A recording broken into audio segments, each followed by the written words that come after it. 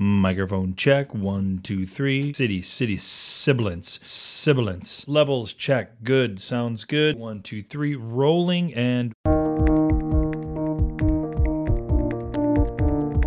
The article doesn't specifically say, don't do it. It just says, this is an ethical decision. And if you make it, these are the things that you should consider. To be honest, we received actually a lot of gratitude because filmmakers were feeling pressured to go out there, but in their gut, feeling like it wasn't safe. Yeah, that they felt like this gave them some, at least, information and guidance where they could kind of push back a little bit. Really looking at everything much more surgically because I am asking people to be exposed. I take that very, very seriously. If it's a scene that's probably not likely going to make it, we're not filming it. Hello and welcome to The Documentary Life, a show that sets out to inspire and inform you on how to best live and lead your own documentary life. I am your host, Chris G. Parkhurst, and this is episode number 136. And it is brought to you by Barong Films, proud creators of documentary film and the Documentary Life podcast. So about 2 months ago, I began working again. This after 9 weeks of zero work during the COVID shutdown. So has been the state of things in the film and television industry here in the U.S., as well as I'm sure in many other parts of the world. And it continues to be, as productions very slowly begin to happen again, albeit in an entirely new and different COVID world, where so much is different now on film productions. Crews are half-size, PPE protocol is in place, distancing is happening on sets, tests are being given prior to and after some productions. In fact, the last job I was on, I was shooting an interview for an upcoming episode in PBS's American Masters series. The production company is based out of New York, but hired the small crew here in Portland, Oregon, where the interview subject was based. They didn't want to travel out here amidst this pandemic thing and instead had adopted a pretty straightforward way of conducting the interview via Zoom, while my small crew made it happen here in Portland. It was a little bit of a surreal experience, although one that has already become pretty commonplace in the industry. And 2 months ago, I also began work on a new documentary project. At the moment, the crew size only totals 2. Depending on what's being filmed, we might bring a sound person in for a day, but it's generally just my partner and I making the film. Now, as one might imagine, there are some luxuries not afforded most of us independent documentary filmmakers. We don't have the budgets or resources that would allow us some of the precautions that a budgeted commercial might have. But it doesn't mean that we can't be doing everything possible to protect ourselves and our crew. And I'm about to list out some of those things that can help you as you make your way out into this new world and either continue work on your documentaries or begin work on a new project. But before I do this, I really want to stress that I am in no way telling you that it is safe to be out there filming. Because the truth is, it is not safe. And we cannot fully safeguard our crews, our subjects, our families. Make no mistake about it. If you are out there or indoors working with people, you are putting yourself and others at risk. There's just no way around that. In fact, just 3 months ago, one of the industry's most recognized institutions, IDA, issued a statement basically stating that they could not, in good conscience, encourage documentary filmmakers to be out filming during a pandemic. And we'll talk with Carrie Lozano, who wrote that statement, as part of our upcoming discussion on the ethics of filming during a pandemic, coming up after this segment. So please, if you are uncomfortable in any way with filming during this time, I support you. We all do. It is a decision that we all are having to make for ourselves right now. And I know people that I have worked with for years who have chosen to not work at all. And because the reality is that while many are choosing not to film right now, conversely, a number of us are. And like I said, that does include myself. So I'd like to share some of the things that have both worked and not worked for me during this time. Perhaps they'll be able to help you as well. So you probably won't be surprised to hear that from day one, I've been wearing a mask, gloves, and bringing hand sanitizer to shoots. This is probably a no-brainer at this point, but it is something that we can all be doing. And really, this is like the bare minimum, isn't it? You wouldn't be allowed anywhere near a commercial set without these. Why would documentary be any different, right? I've also been bringing heavy-duty disinfectant wipes. And if you can, bring a few of each of these things. For one, you can pass them out to anyone who needs them, although let's hope anyone working with you is sensible enough to show up with these things themselves. And secondly, something like masks and gloves can and do rip, so it's good to have backups. It's also a good idea to bring your own water bottle, snacks, and maybe even meals. That way you can ensure that no one outside of yourself is handling any of your food or drink. And speaking of handling, at the moment, I am not letting anyone else touch my gear. This includes camera, lenses, lighting gear. The only one to touch my gear is me. And secretly, I wish that had always been this way. Now, sound gear is a little bit different, because unless you have a sound person on set, you are most likely going to have to figure out the best, safest way to achieve that sound.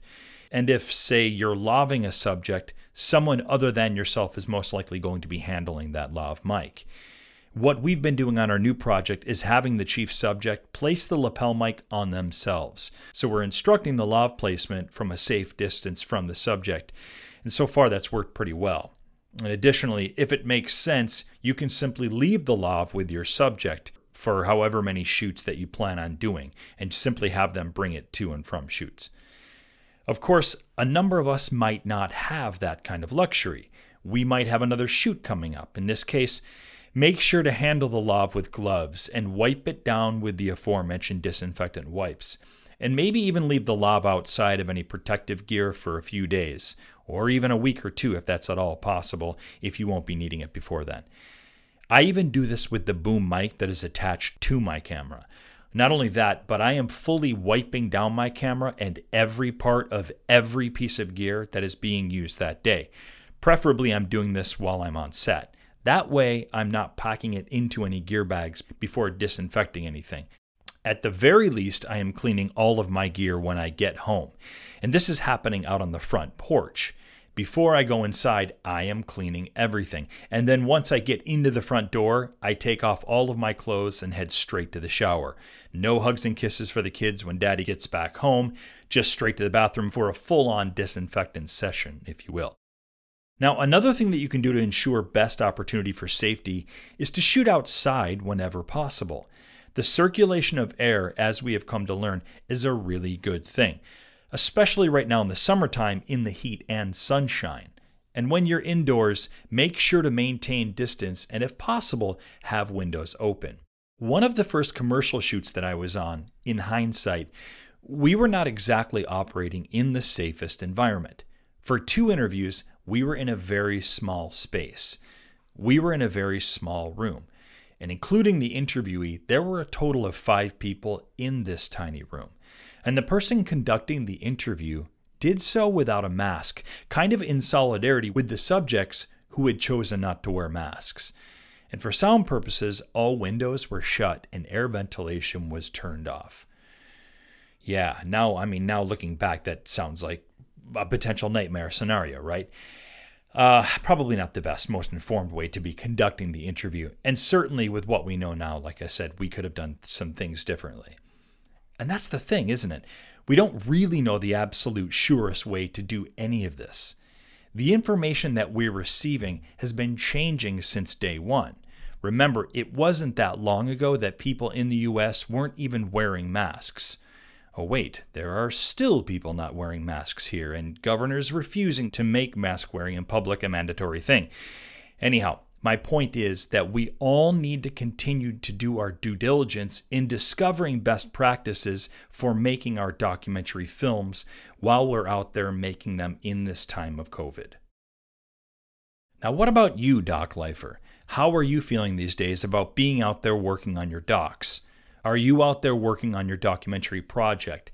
If so, what are some safety protocol that you are employing? Or are you perhaps staying away from it all and seeing how this is all going to shake out, before getting back out into the world and shooting on your project? I'd love to hear your thoughts on this whole thing. And a great way that you can do this is to join me over to the D Word, where I currently host one of their topic forums, the Documentary Life Podcast Forum. It's a great way to continue on with conversations that we've only really just begun here on the program. So get your voice heard and pick up some tips and suggestions from other doc filmmakers by heading over to d-word.com. As we continue with today's episode, we're going to explore even further protocols for filming documentaries nowadays, as well as looking into the ethics of shooting documentary films during a pandemic. My conversations with both journalist and documentary filmmaker Carrie Lozano and Academy Award-nominated documentary director Heidi Ewing coming up next here on The Documentary Life.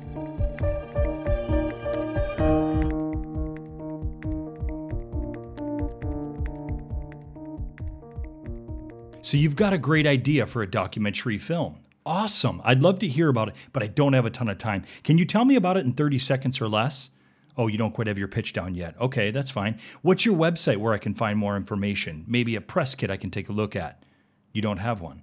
Well, have you thought about how you might raise some funds to help with the costs of making films? They can be expensive, right? You haven't.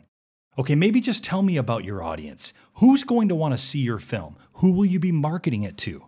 You don't know this either. Okay, then I'm going to assume you haven't thought about how you'll be getting your film out into the world then, right? I think I see what's going on here.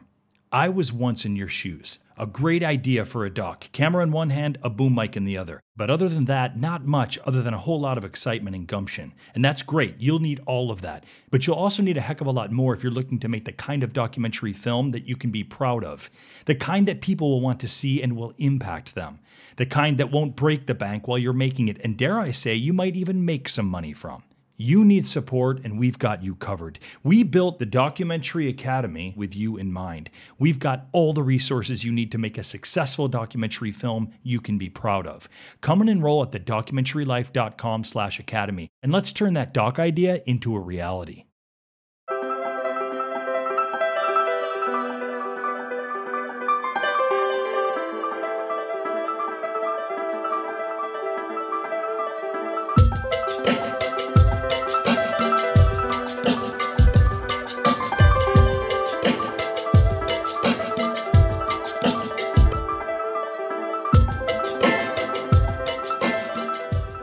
Carrie Lozano is an award-winning documentary filmmaker and journalist. Previously, Ms. Lozano was an editorial consultant for filmmakers and media organizations and led the Bay Area Video Coalition's National Media Maker Fellowship. She was also executive producer for documentaries at Al Jazeera America. She is a graduate of UC Berkeley's Graduate School of Journalism, where she was also a postgraduate fellow at the Investigative Reporting Program.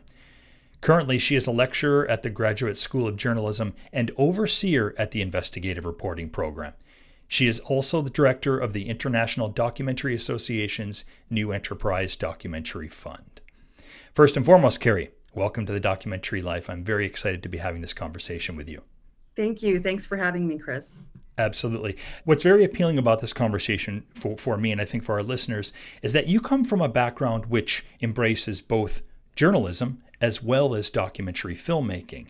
Can you tell us a little bit about that background and really how you came to where you are now today, kind of still working in both areas fully? Right. Thank you so much. For a long time, I just thought that I wasn't quite sure what I wanted to do. But in the last, I would say 5 or 6 years, those worlds have merged in a really interesting way. And so initially, I started off in independent documentary film with my first film, The Weather Underground. In 2000. Great film, by the way. Thank you. Great and, film. And I love independent filmmaking. I love artistic filmmaking. It's just really, storytelling is kind of at the heart of everything I do. Yeah. But I did attend the Graduate School of Journalism and kind of became an accidental investigative reporter. It wasn't necessarily something I intended to do. It's just the type of storytelling that appeals to me in a lot of ways. And so I've spent the last, 17 years straddling both of those worlds. Yeah. And then in the last 5 or 6, really able to bring in journalistic practice and creative documentary storytelling and work on those things simultaneously. Excellent. So a big part of our conversation, which of course we'll get into right now, is really around this idea of shooting documentary films during this time, during a pandemic.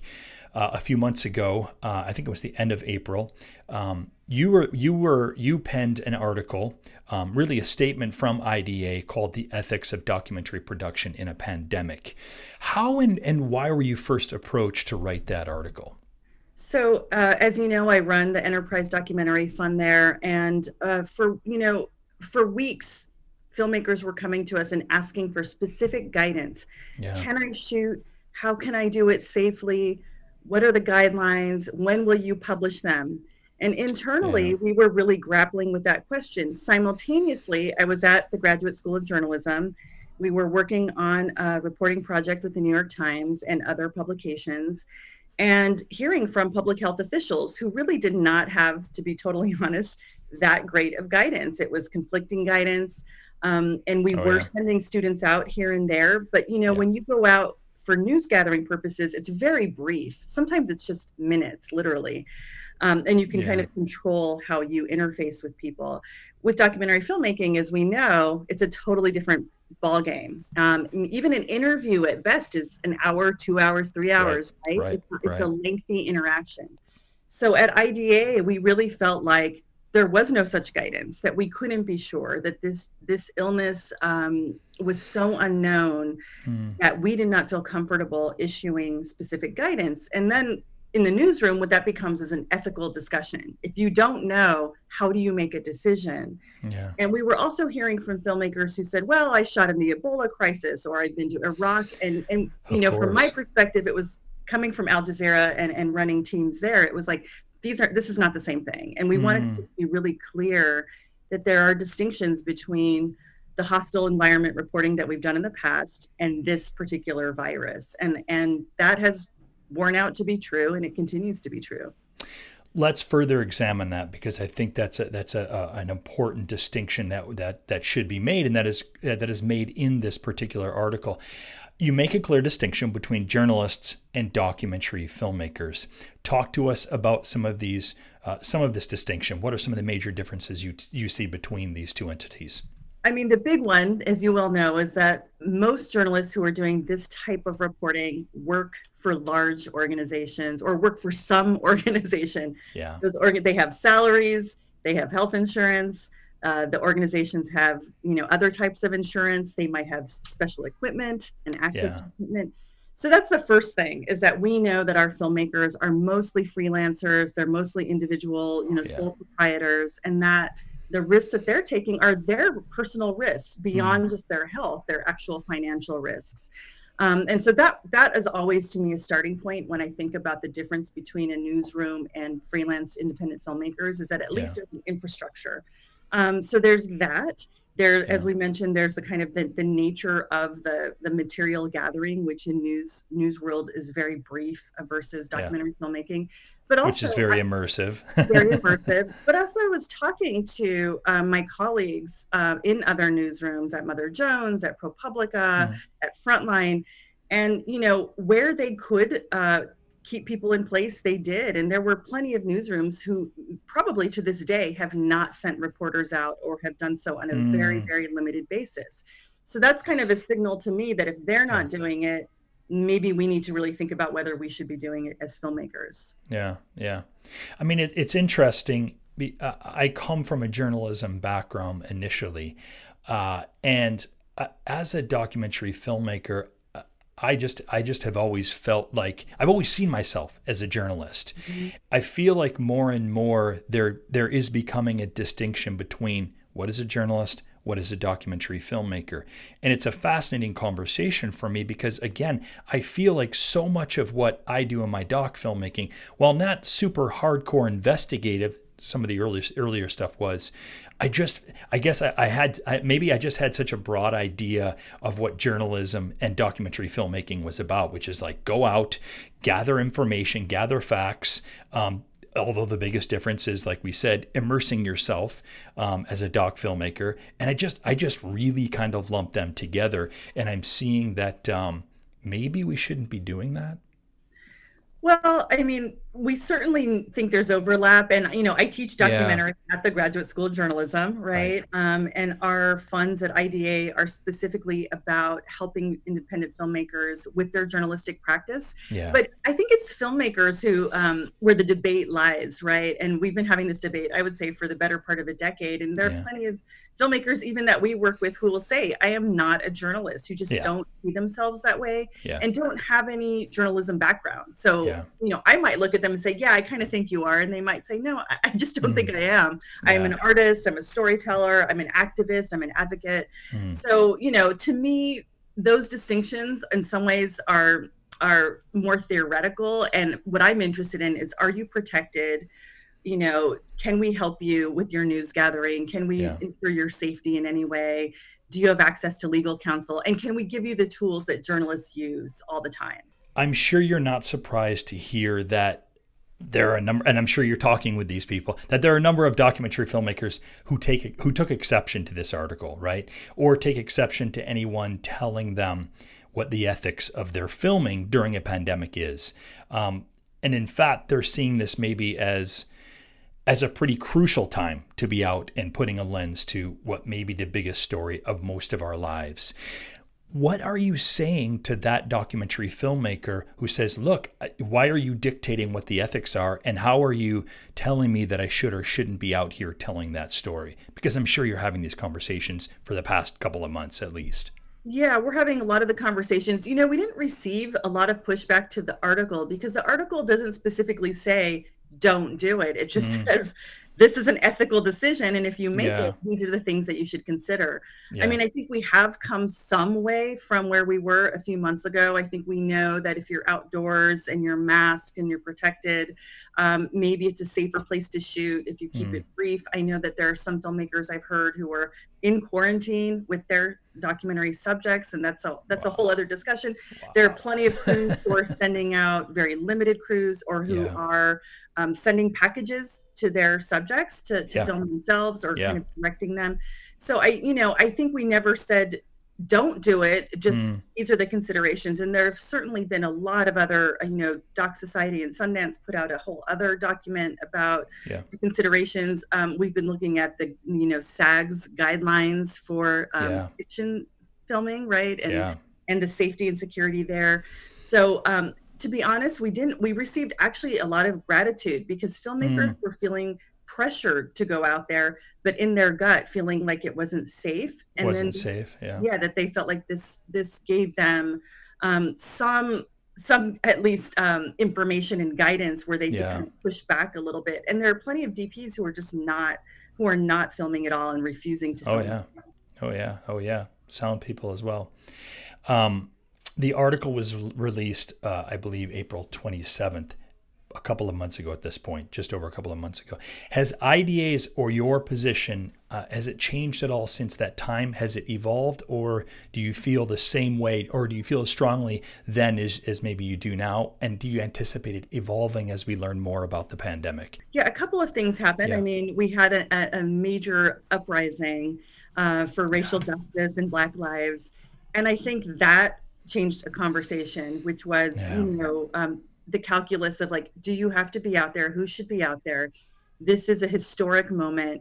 And there are moments, and this is a journalistic point of view, where the story outweighs the risks. And that's one of those moments. That's clear, right? That is just clear as a bell. So there was that. And I think we made, in lots of public discussions and debates, we made some concessions about that story warranted telling. The other thing that we did was we joined up with Witness, which is a human rights organization, to just put out resources. There are tons of resources. We don't feel like we have to duplicate what the field is doing. So there are lots of incredible journalistic resources, resources coming out of the documentary field, coming out of the fiction space. And so we have collated those and said, okay, if you're going to go out there, this is the best of what we know. I do feel that the illness is out there. We had a horrific federal response. It's now out of control.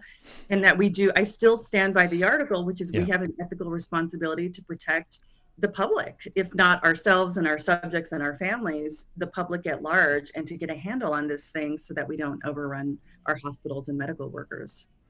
Carrie, what have we missed, if anything, that you feel like you would want documentary filmmakers to know? I mean, I think one of the things that the drum that I keep beating, and one of the differences with journalism newsrooms, is that if something happens out in the field, and eventually it will, we don't know what the liabilities are. It's still not clear how insurance policies are going to operate in this environment. And they're saying that they don't actually necessarily know.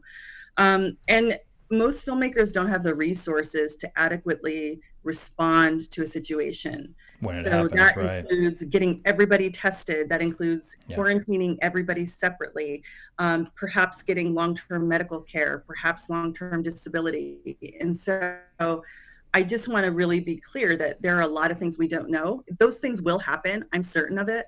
But we don't know what the financial and real repercussions of that will be on our field and on us as individuals. Carrie, what a pleasure to have this conversation with you. We'll go ahead and post a link to your article, The Ethics of Documentary Production in a Pandemic. We'll go ahead and post a link to that in our show notes. Carrie, thank you so much for having this conversation. It's obviously a very important one to be having. Yeah, thank you so much for coming on to the Documentary Life, Carrie. Thank you for having me, Chris.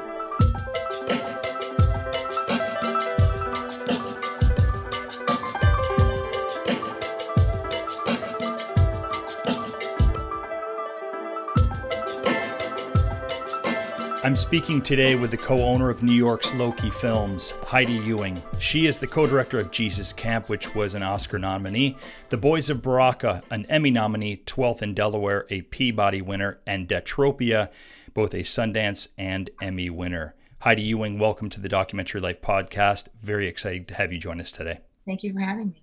So Heidi, our main topic that we want to discuss today is about this idea of shooting during a pandemic. It's an important conversation to be having for documentary filmmakers, and that's why we have you on today. I understand you have been shooting during this time. Is that correct? Yes. Let's go back a few months ago, Heidi. People had been reaching out in particular to IDA looking for some guidance about shooting during this time of COVID. They felt that there was a need to issue something, they being IDA. And of course, Carrie Lozano wrote the known article at this point, basically describing what she felt were the ethics of shooting during a pandemic. In the article, there's a clear distinction made between journalists and documentary filmmakers. The idea presented by Carrie that journalists are going out for very brief coverings of news stories, generally in controlled, somewhat controlled environments. Doc filmmakers, on the other hand, are about immersion, as we know, spending time with and near our subjects, oftentimes in quite uncontrollable settings. Journalists often work for corporations. They have salaries, health insurance, special protective equipment. We doc filmmakers are often freelancers, sole proprietors, and the risk that we're taking is a bit more personal risks, health and financial.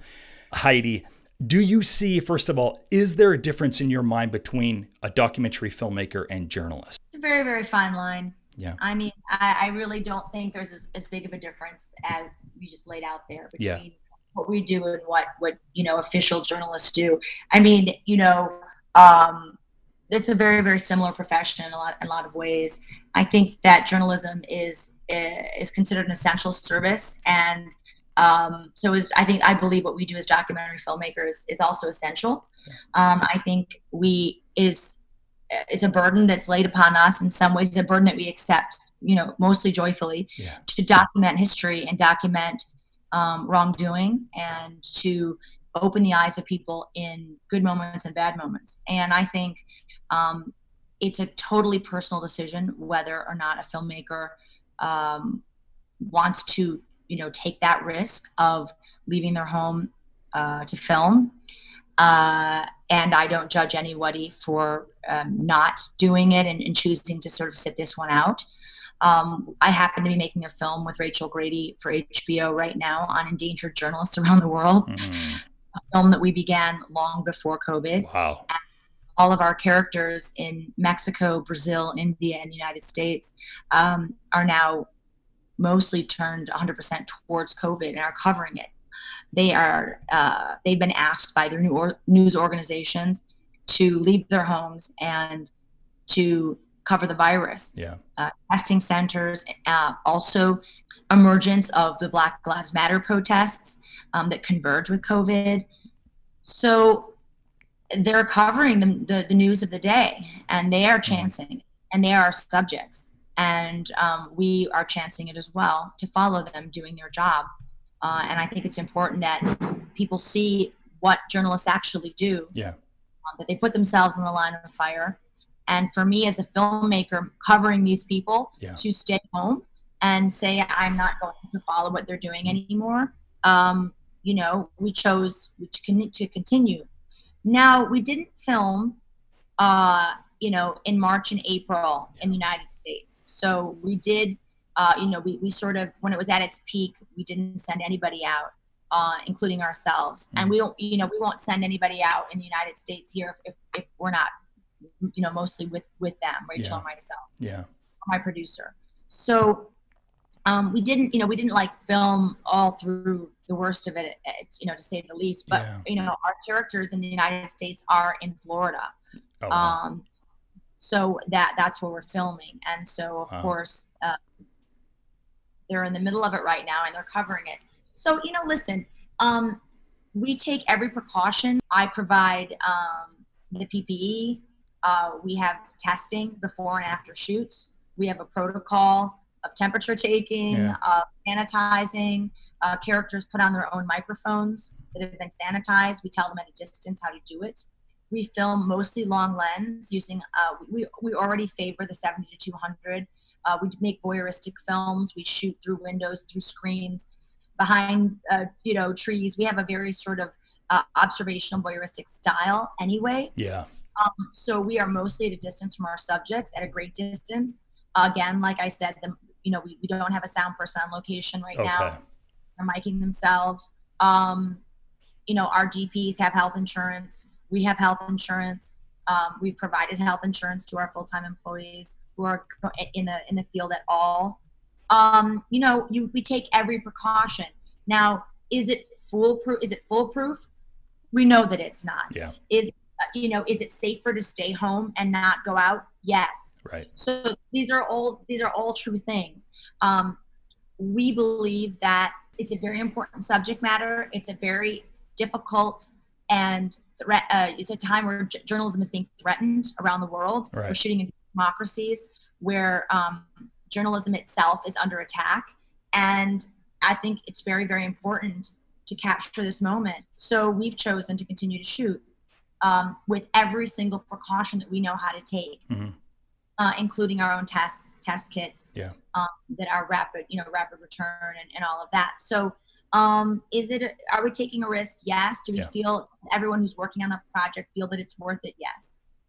So, I mean, you guys in some ways had already plenty of practice doing this, certainly stylistically with some of your films, how you were shooting, and then working together with journalists. In a way, it almost feels like, not that you didn't have a choice, but how were you going to, the fact that you were covering journalists in dangerous places in the world already, it's almost like, how could you possibly now during a time of COVID say, you know what, you guys keep doing what you're doing, but we're going to go over here and maybe pause for a while? Or like film yourself, or like we'll Zoom at the end of your harrowing day and you can tell us how it was. It felt inauthentic. Yeah. It felt wrong for us to do that. So the choice was either give the project up, shelve the project, or continue and film. Right. So those were our two choices. Yeah. And it wouldn't make much sense to catch up with them when everything's fine and dandy and continue to pick up, because they're in danger now. Mm-hmm. So, truthfully, we're also filming a series of shorts right now that are not about endangered journalists. And we are finding a way to do that now. With that project, we're doing remote interviews that are very complicated to set up. Yeah. We're filming in other countries as well. We're doing animation. We're doing all kinds of inventive ways to film people in their homes without going into their homes. Right.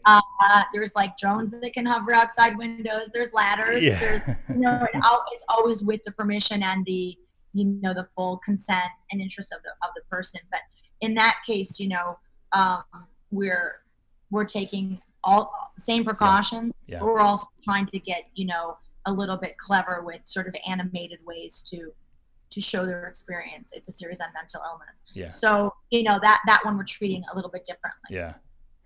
Heidi, I have to ask you, as a fellow documentary filmmaker, when IDA issued this idea of the ethics of a documentary filmmaker shooting during a pandemic, how do you feel about an organization coming out? And while they certainly didn't directly say you cannot or you should not be filming during this time, but they certainly say, look, it's an ethical decision that you need to be aware of. What does that mean for you as a doc filmmaker? Well, I think anyone with experience in the field understands that making documentaries, period, is nothing but a series of ethical decisions that you make every single day. How much is the camera changing the outcome? I mean, this is like the eternal Errol Morris examination. Who's in the power position? Yeah. It's you have a lot of power, when you're a filmmaker, and you can interpret someone's life the way you choose to. Yeah. And that's an ethical decision. Am I in editing this film down to 2 hours or an hour and a half? Right. Have maintain the essence and the truth of this person, yes or no? Yeah. If a character says, are you gonna show in your film like the worst moment of your character on right. the worst thing, the one thing that they've never said before, and it's like, what is your responsibility in representing a person? These are all ethical considerations. Yeah. This is yet another ethical question and decision that filmmakers have to make. The decision or to issue this statement, I mean, I think that it's all goodwill, and they couldn't very well tell everyone to just go out and shoot and they'll be all fine. Right.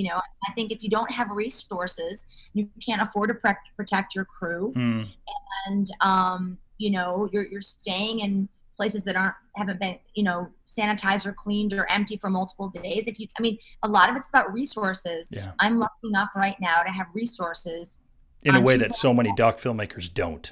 That's right. Yeah. And I think that we have to take that into consideration, and I think that the idea probably was thinking about a lot of times you go out on a wing and a prayer, especially when you don't have funding or you're making a first or second film. Yeah. And it could be more dangerous slightly for them to go out. Yeah. I don't know. I mean, I'm using all the resources I have to get PPE. We have the right equipment to stay far away. Yeah.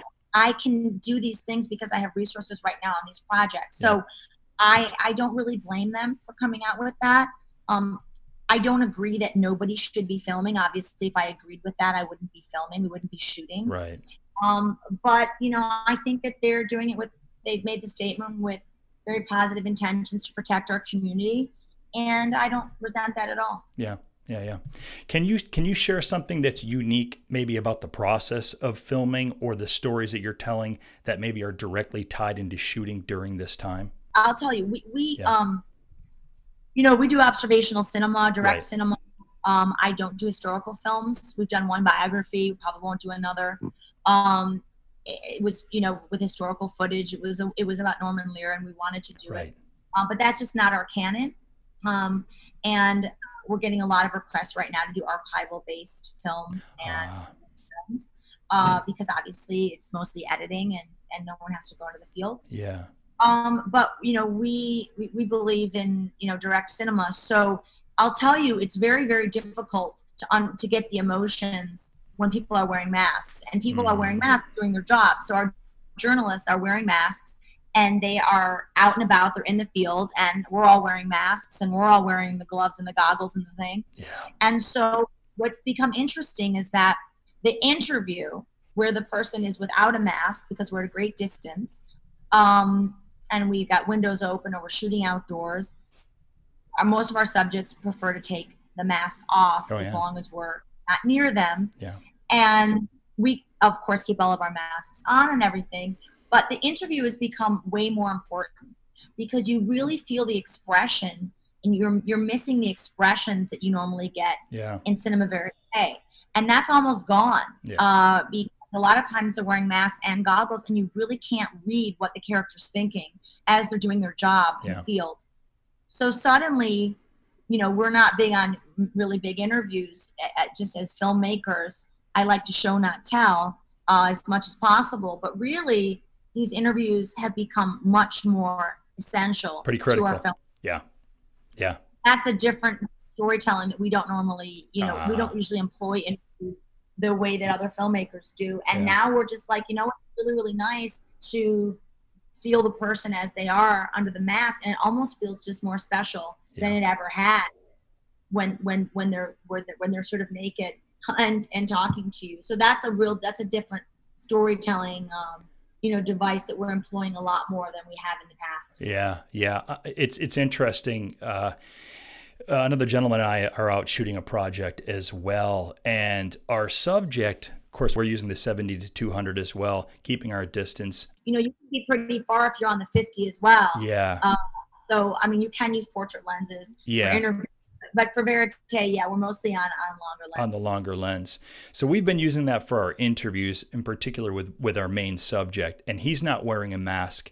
And there was an interesting moment a couple of weeks ago and it was a very kind of honest, heartfelt moment where he's just like, would you mind taking your mask off? Would you guys be okay with that? And it was, for him, it was this, look, I'm being vulnerable here.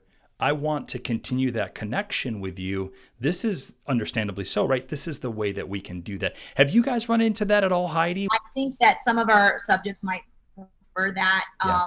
Our protocol is very specific. So you're not doing it. I won't. We wear a 95 mask when we're in the presence of anyone. Yeah.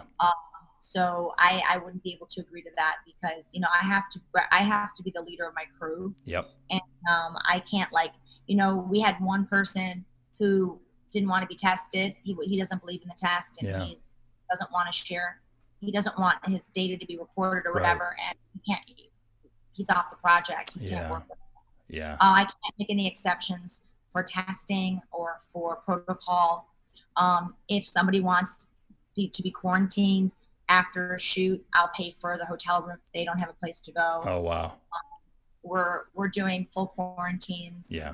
We get a test on day 7 that we provide so that you can cut the quarantine in half, because you can, the virus will show up.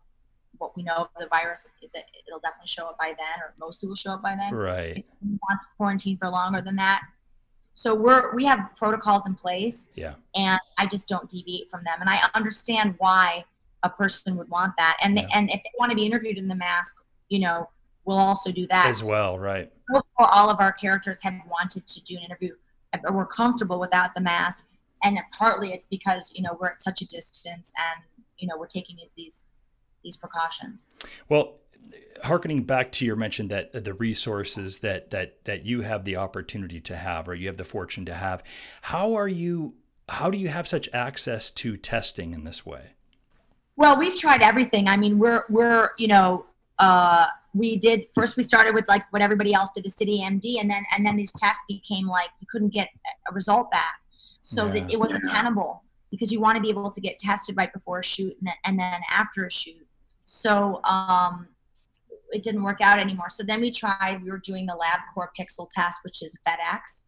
Insurance also pays for it, and the results come back in 48 hours. Okay. They FedEx you the test, you do your own swab, and then you send them back the same day. We were getting results in 48 hours. Apparently now that's gotten to 5 days. Now we've bought 200 blood tests that they test for active antibodies. And those aren't reliable until day 7. So basically, after 7 days, we start counting after we land from an airplane or after our shoot ends. When we get home, you start counting. That's your first day, and the next day. So, and we have those at the company here. Okay. So, I don't even know. Honestly, are these tests 100% accurate? All of these tests, and even the one we're taking. I mean, there's that too. Yeah. I don't want to pretend like I'm some kind of, we're doing everything. We do all the research we can. Yeah. And we try to find, the tests that are the most reliable. So as we wrap up here, Heidi, I'm wondering, is there anything that we have missed that you would think, Chris, you know what?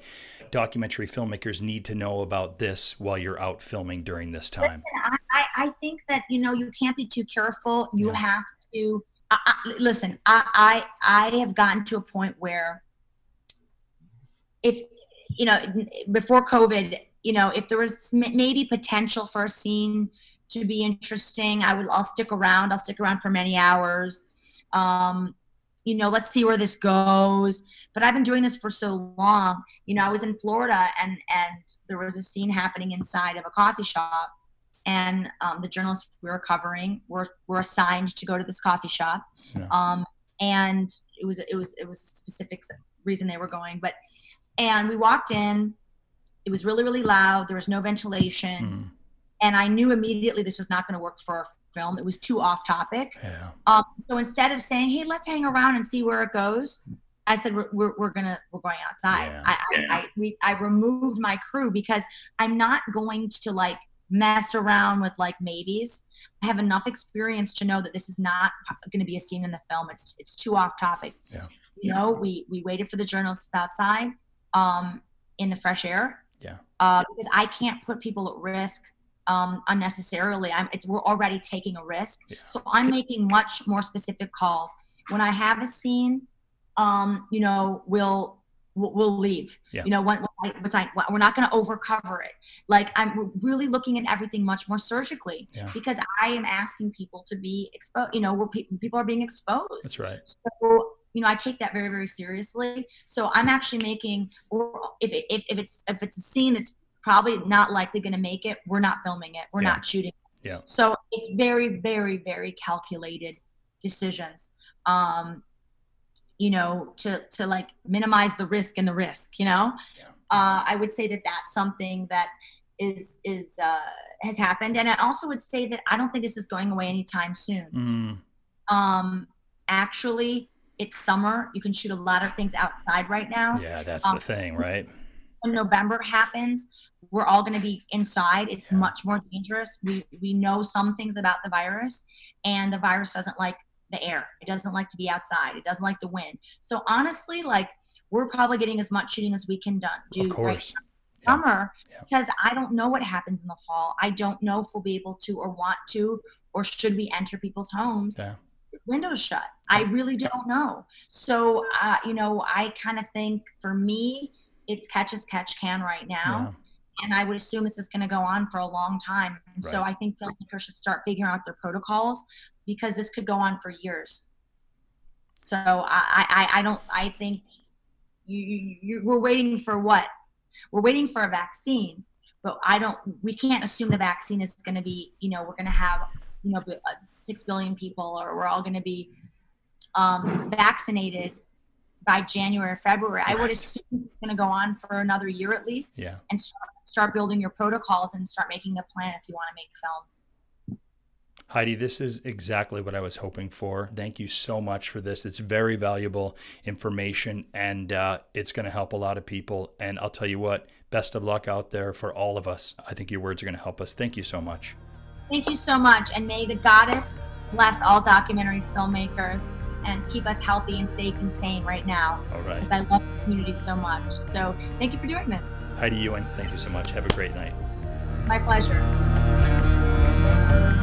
Don't forget, we'd love to have you join us in the Documentary Academy. Come and take a look at how we can help you make your best documentary film at thedocumentarylife.com/academy. That's thedocumentarylife.com/academy. Thanks for listening, and we'll see you soon.